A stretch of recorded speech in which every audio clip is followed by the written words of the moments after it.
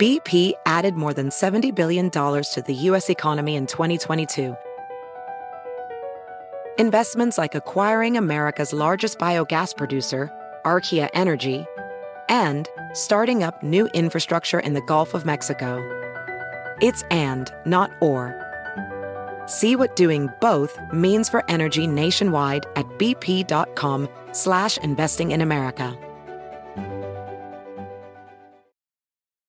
With Capella University's FlexPath learning format, you can earn your degree online at your own pace and get support from people who care about your success.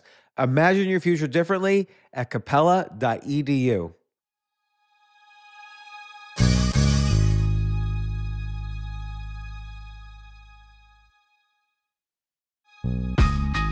This isn't your average business podcast, and he's not your average host. This is the James Altucher Show. Hold on. Before you start, I have to say, whoever that signed up on notepd.com, please follow me. I want more followers than James. You deserve more followers than me, really, Jay. I know. Because your lists are always interesting and funny. By the way, Robin's lists always outperform mine. Like, she gets more likes than mine. She wrote a list of the doomsday portfolio, like what stocks to buy for the end of the world. And I think those stocks have been doing pretty well. Yeah, and there was a time when during the beta version, I can see the followers. I can see who ranked number one. And mine, Jay, it's always at the top.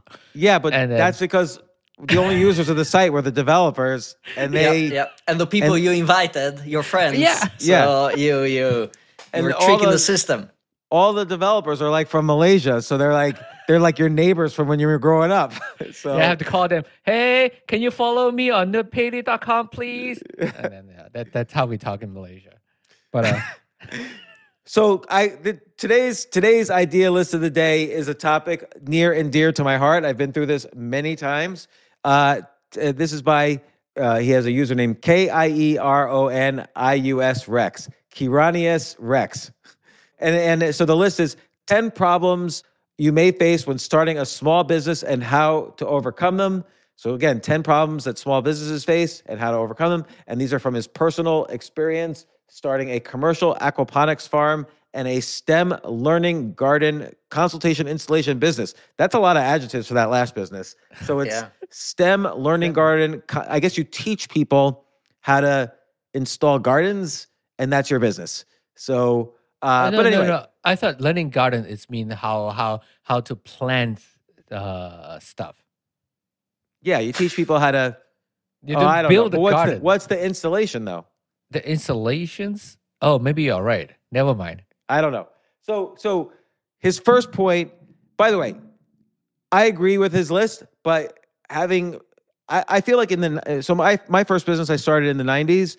And I was so bad at business that I happened to be lucky. I was in a very hot space, which is we were building websites for companies when no companies had a website and nobody knew how to make a website then. I happened to know how, and very few other people did. So I was very lucky because I made every business mistake you can make. So I think Kiranis Rex knows more about business than I did then because I had many more problems. But his first one is obviously the most important, is client acquisition. How do you get a customer? And it's a very interesting point because up until the point when a customer meets you, they're usually pretty happy with their situation, their life situation. Like they don't know that they have a problem until they meet you and you could solve the problem and then they hire you. Otherwise, they would continue, if you never existed, they would continue doing what they did. So like, when we were convincing people to build a website, we had to convince them that this was a problem that they had. And of course, we would say everybody else is making a website and eventually a huge chunk of your business might be off your website. And they would be like, no way, that's never going to happen. Because nobody had a website then. AmericanExpress.com we built. They didn't have a website before then. Or I said to HBO, one day, more people are going to be viewing HBO over the internet than on television. And now there's a... Has the day come yet or not? Well, it's you use your television to view HBO on the internet. So it's like a hybrid. So, but nobody ever believed me, but they still got nervous enough that they said, okay, I see that my competitor is building a website, so I should build a website. So, but like a friend of mine told me a great story about he had a product. It was in the cybersecurity space. Like he protected big companies from getting invaded by what are called bots. Bots are like little viruses that sit on your computer, and then they're suddenly like there are millions of them, and they're suddenly activated like sleeper cells, and they, create havoc and chaos after that. And almost every company is invaded by them. And he had his company had a way of avoiding that. So he pitched eBay, and eBay, he had a friend who was the decision maker. So he already knew the decision maker. So the friend brought in all the developers, and the developer said, "Oh my God, this is great." And then they brought in the finance people, and the finance people said, "This software alone would save us $40 million a year." Oh, shit. So he had all these things going for him. And did they hire his company? No, they did not hire his company because they were fine with the way they were already doing business. And they were fine losing $40 million a year because other areas of their business, they were losing $200 million a year. So they had to focus their priorities on those things. So you never, there's so many aspects to client acquisition. Not only do you have to have good sales technique and a decent product, you don't have to have the best product, you have to have a decent product, but you have to figure out, and this is my friend's theory, you have to figure out what they can't do without. You have to convince them that they basically cannot not have this, if that makes any sense. So client acquisition is very hard in general. So what would you do?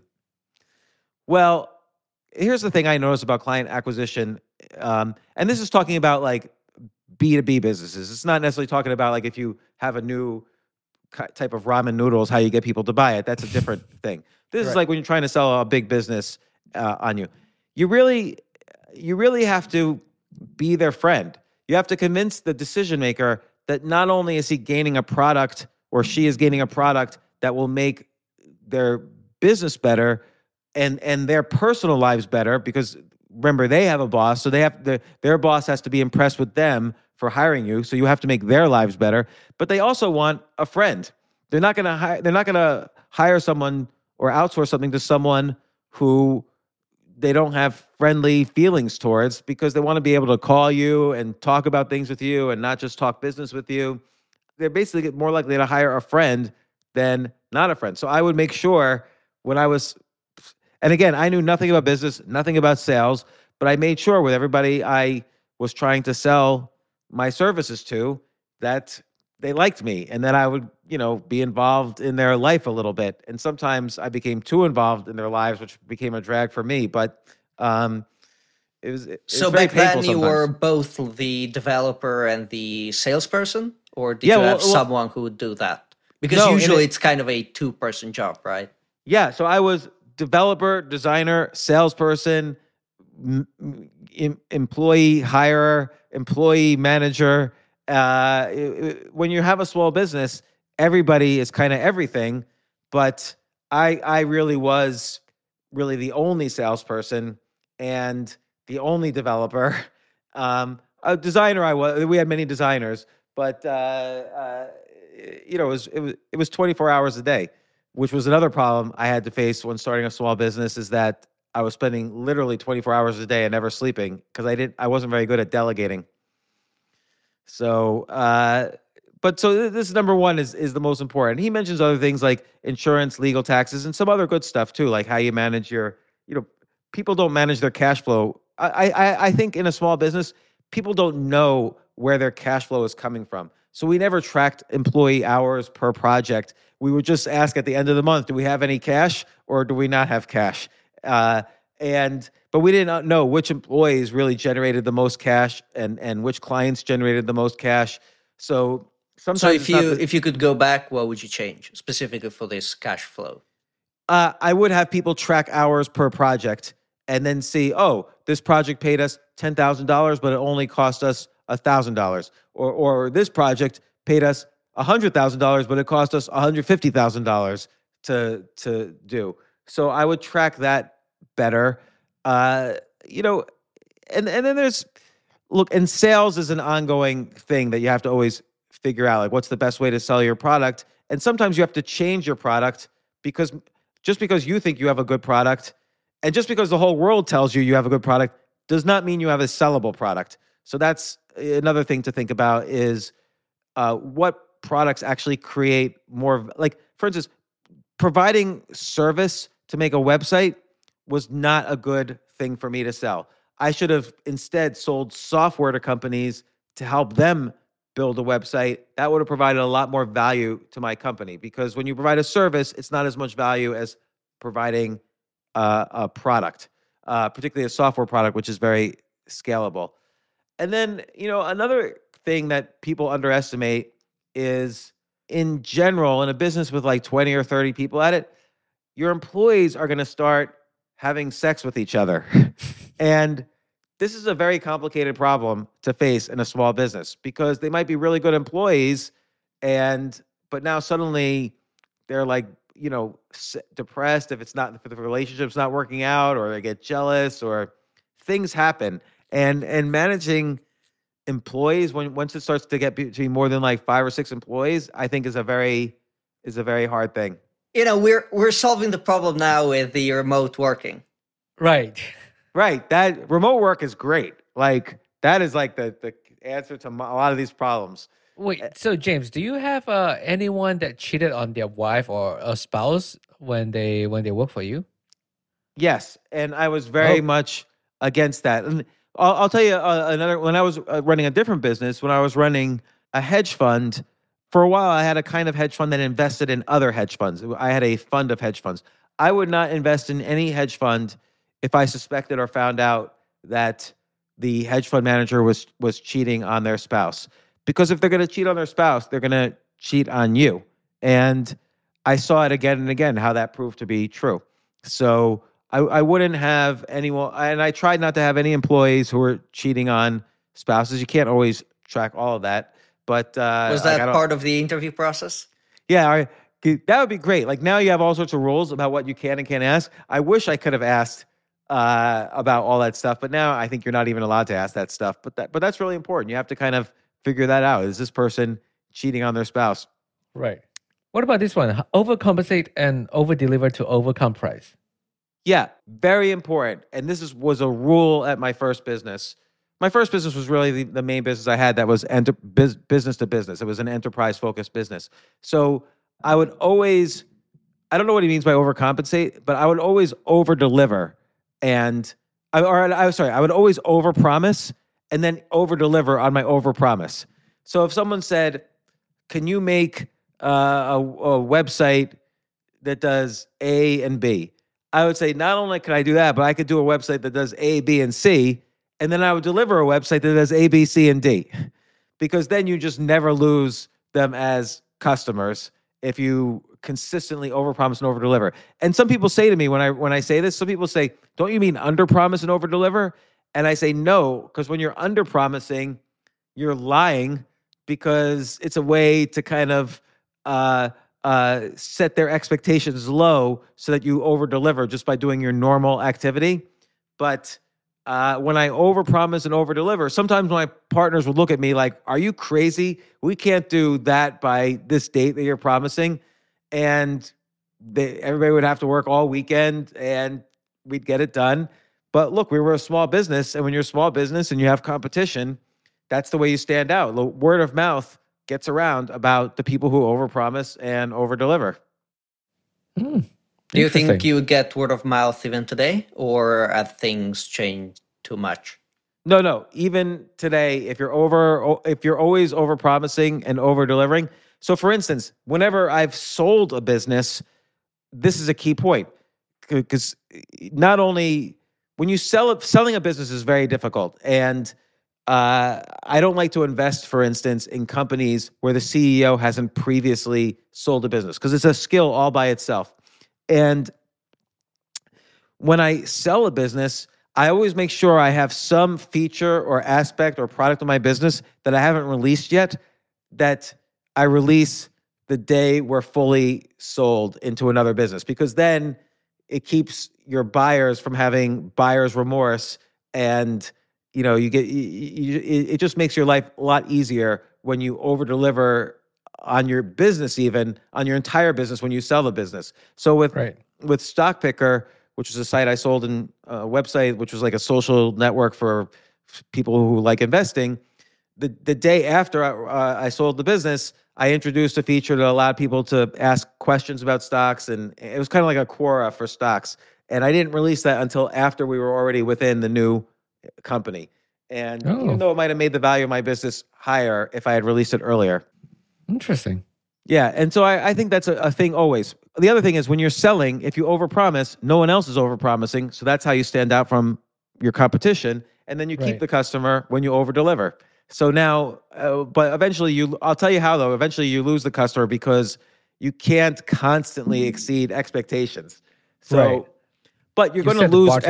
You're pretty much going to lose every customer eventually anyway. Like people just want to change and they want things different anyway. So you just have to, that's another problem with a small business. You just have to accept the fact that even your best customers are eventually going to go away.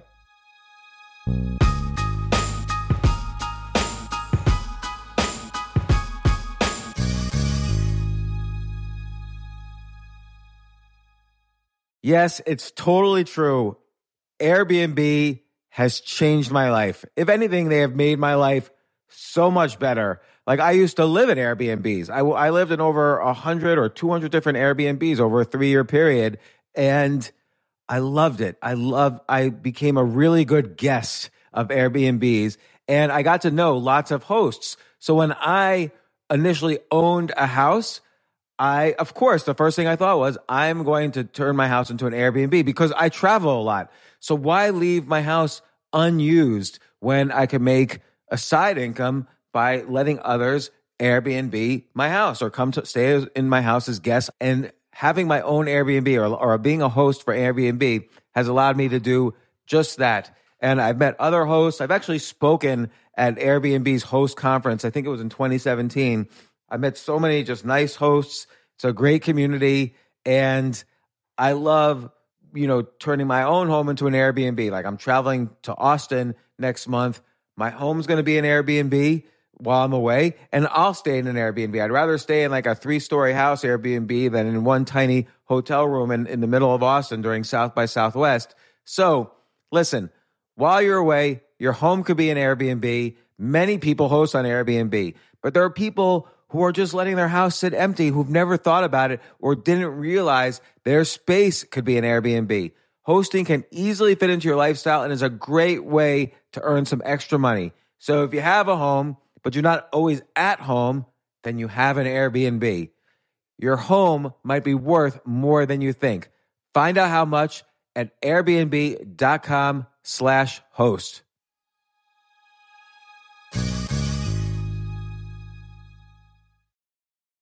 Daylight savings time is starting up again. Okay, podcast is over. That's all you needed to know. But why do we have daylight savings time? Answer: to give us more daylight from March through November. By setting your clocks forward, it may feel like there are more hours in the day when we initially start daylight savings. But if you're hiring, it doesn't necessarily help you find qualified candidates for your roles any sooner. There's only one way to do that: ZipRecruiter. And right now you can try it for free at ZipRecruiter.com/James. ZipRecruiter works around the clock to find qualified candidates for you. Once you post your job on ZipRecruiter, they send it to 100+ job sites so you reach more of the right people. This is such a brilliant idea for a business, and ZipRecruiter did it. So ZipRecruiter's smart technology also quickly scans thousands of resumes to identify people whose skills and experience match your job.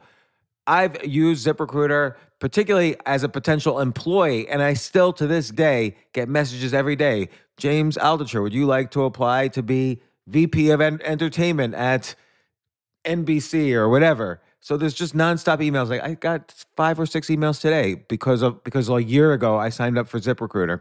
So spring forward with a new hiring partner, ZipRecruiter, and find top talent sooner. See why 4 out of 5 employers who post on ZipRecruiter get a quality candidate within the first day.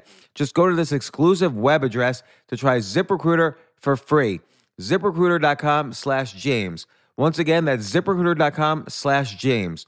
ZipRecruiter, the smartest way to hire.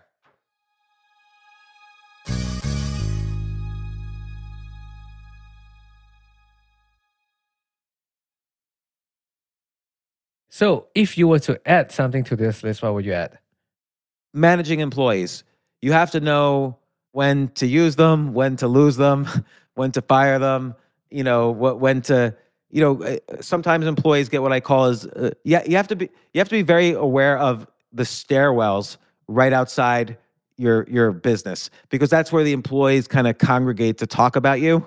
And so you have to be very aware of who's hanging out in the stairwells, because they get what I call the disease. The disease is they're somewhat disgruntled with either the business or the managers or the customers or whatever.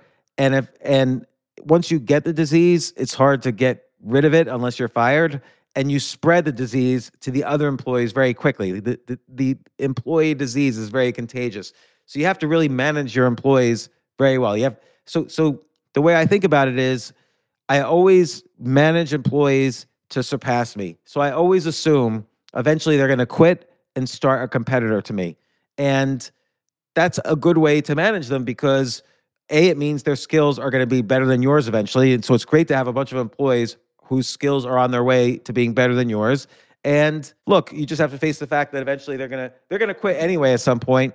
And by managing in such a way that that they're going to quit with superior skills to you, you won't get as upset when they do quit. Like, I had a bunch of employees who were great, who eventually quit to start their own business. And my partners were so upset that our best employees quit. But I treated them with a lot of respect when they quit, and I referred customers to them, and they eventually referred customers to us. So, if you treat people well, what goes around comes around.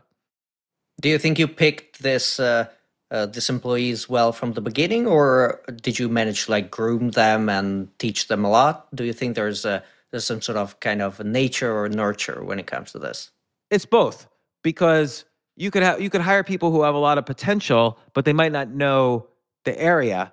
They might not know the industry. No one's going to know the industry as well as the founder or the CEO or the co-founders, because we've been neck deep in the industry. So you're always going to have to groom them to some extent, even if they were already, good at what they did. But sometimes even if they just had potential, and you're not giving them something super technical like, build a new, pharmaceutical drug, if you have to groom somewhat.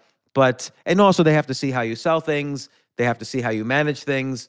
You want them to eventually have CEO potential. So there's always going to be some grooming, but there's a lot that's nature too, because you could avoid people who are, who just put on a good interview, but they're actually really bad at follow through and responsibility. I'm really bad at follow through. So I definitely don't want to hire someone like me. So yeah, you have to be aware of your own weaknesses so you can hire people a lot of people hire people like them, but that's the biggest mistake you can make. I want to hire people the opposite of me. I can already do what I do. I want to hire people the opposite of me to some extent as well. Do you have any trick to weed out bad people from interviews? Like something that you think it's a red flag or something like that?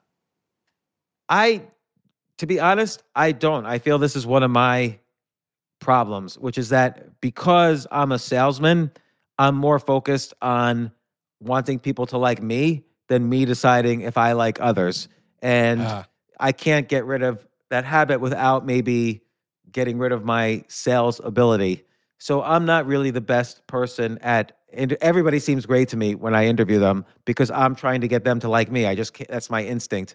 And so I don't have a way to do that. So, but other people do. Like, other people say, oh, this person seems no good. I'm like, oh, no, they seem fine to me. They seem great. Nah, something rubs me the wrong. Usually the other people are right about that. I'm a poor judge of people.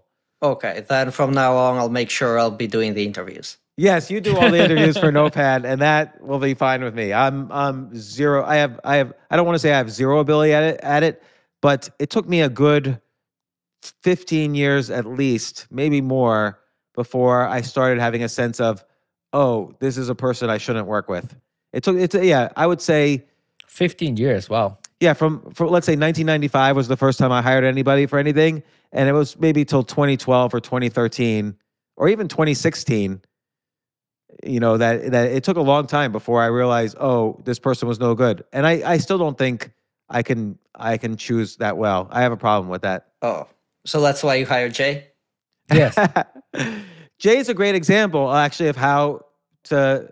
First off, Jay is a full partner in he's the producer of the podcast. He's a full partner in it. But and that was Jay's dog. Jay is fighting on Jay's dog is fighting on Jay's behalf right now. But yeah, because he's my guard dog now. Yeah.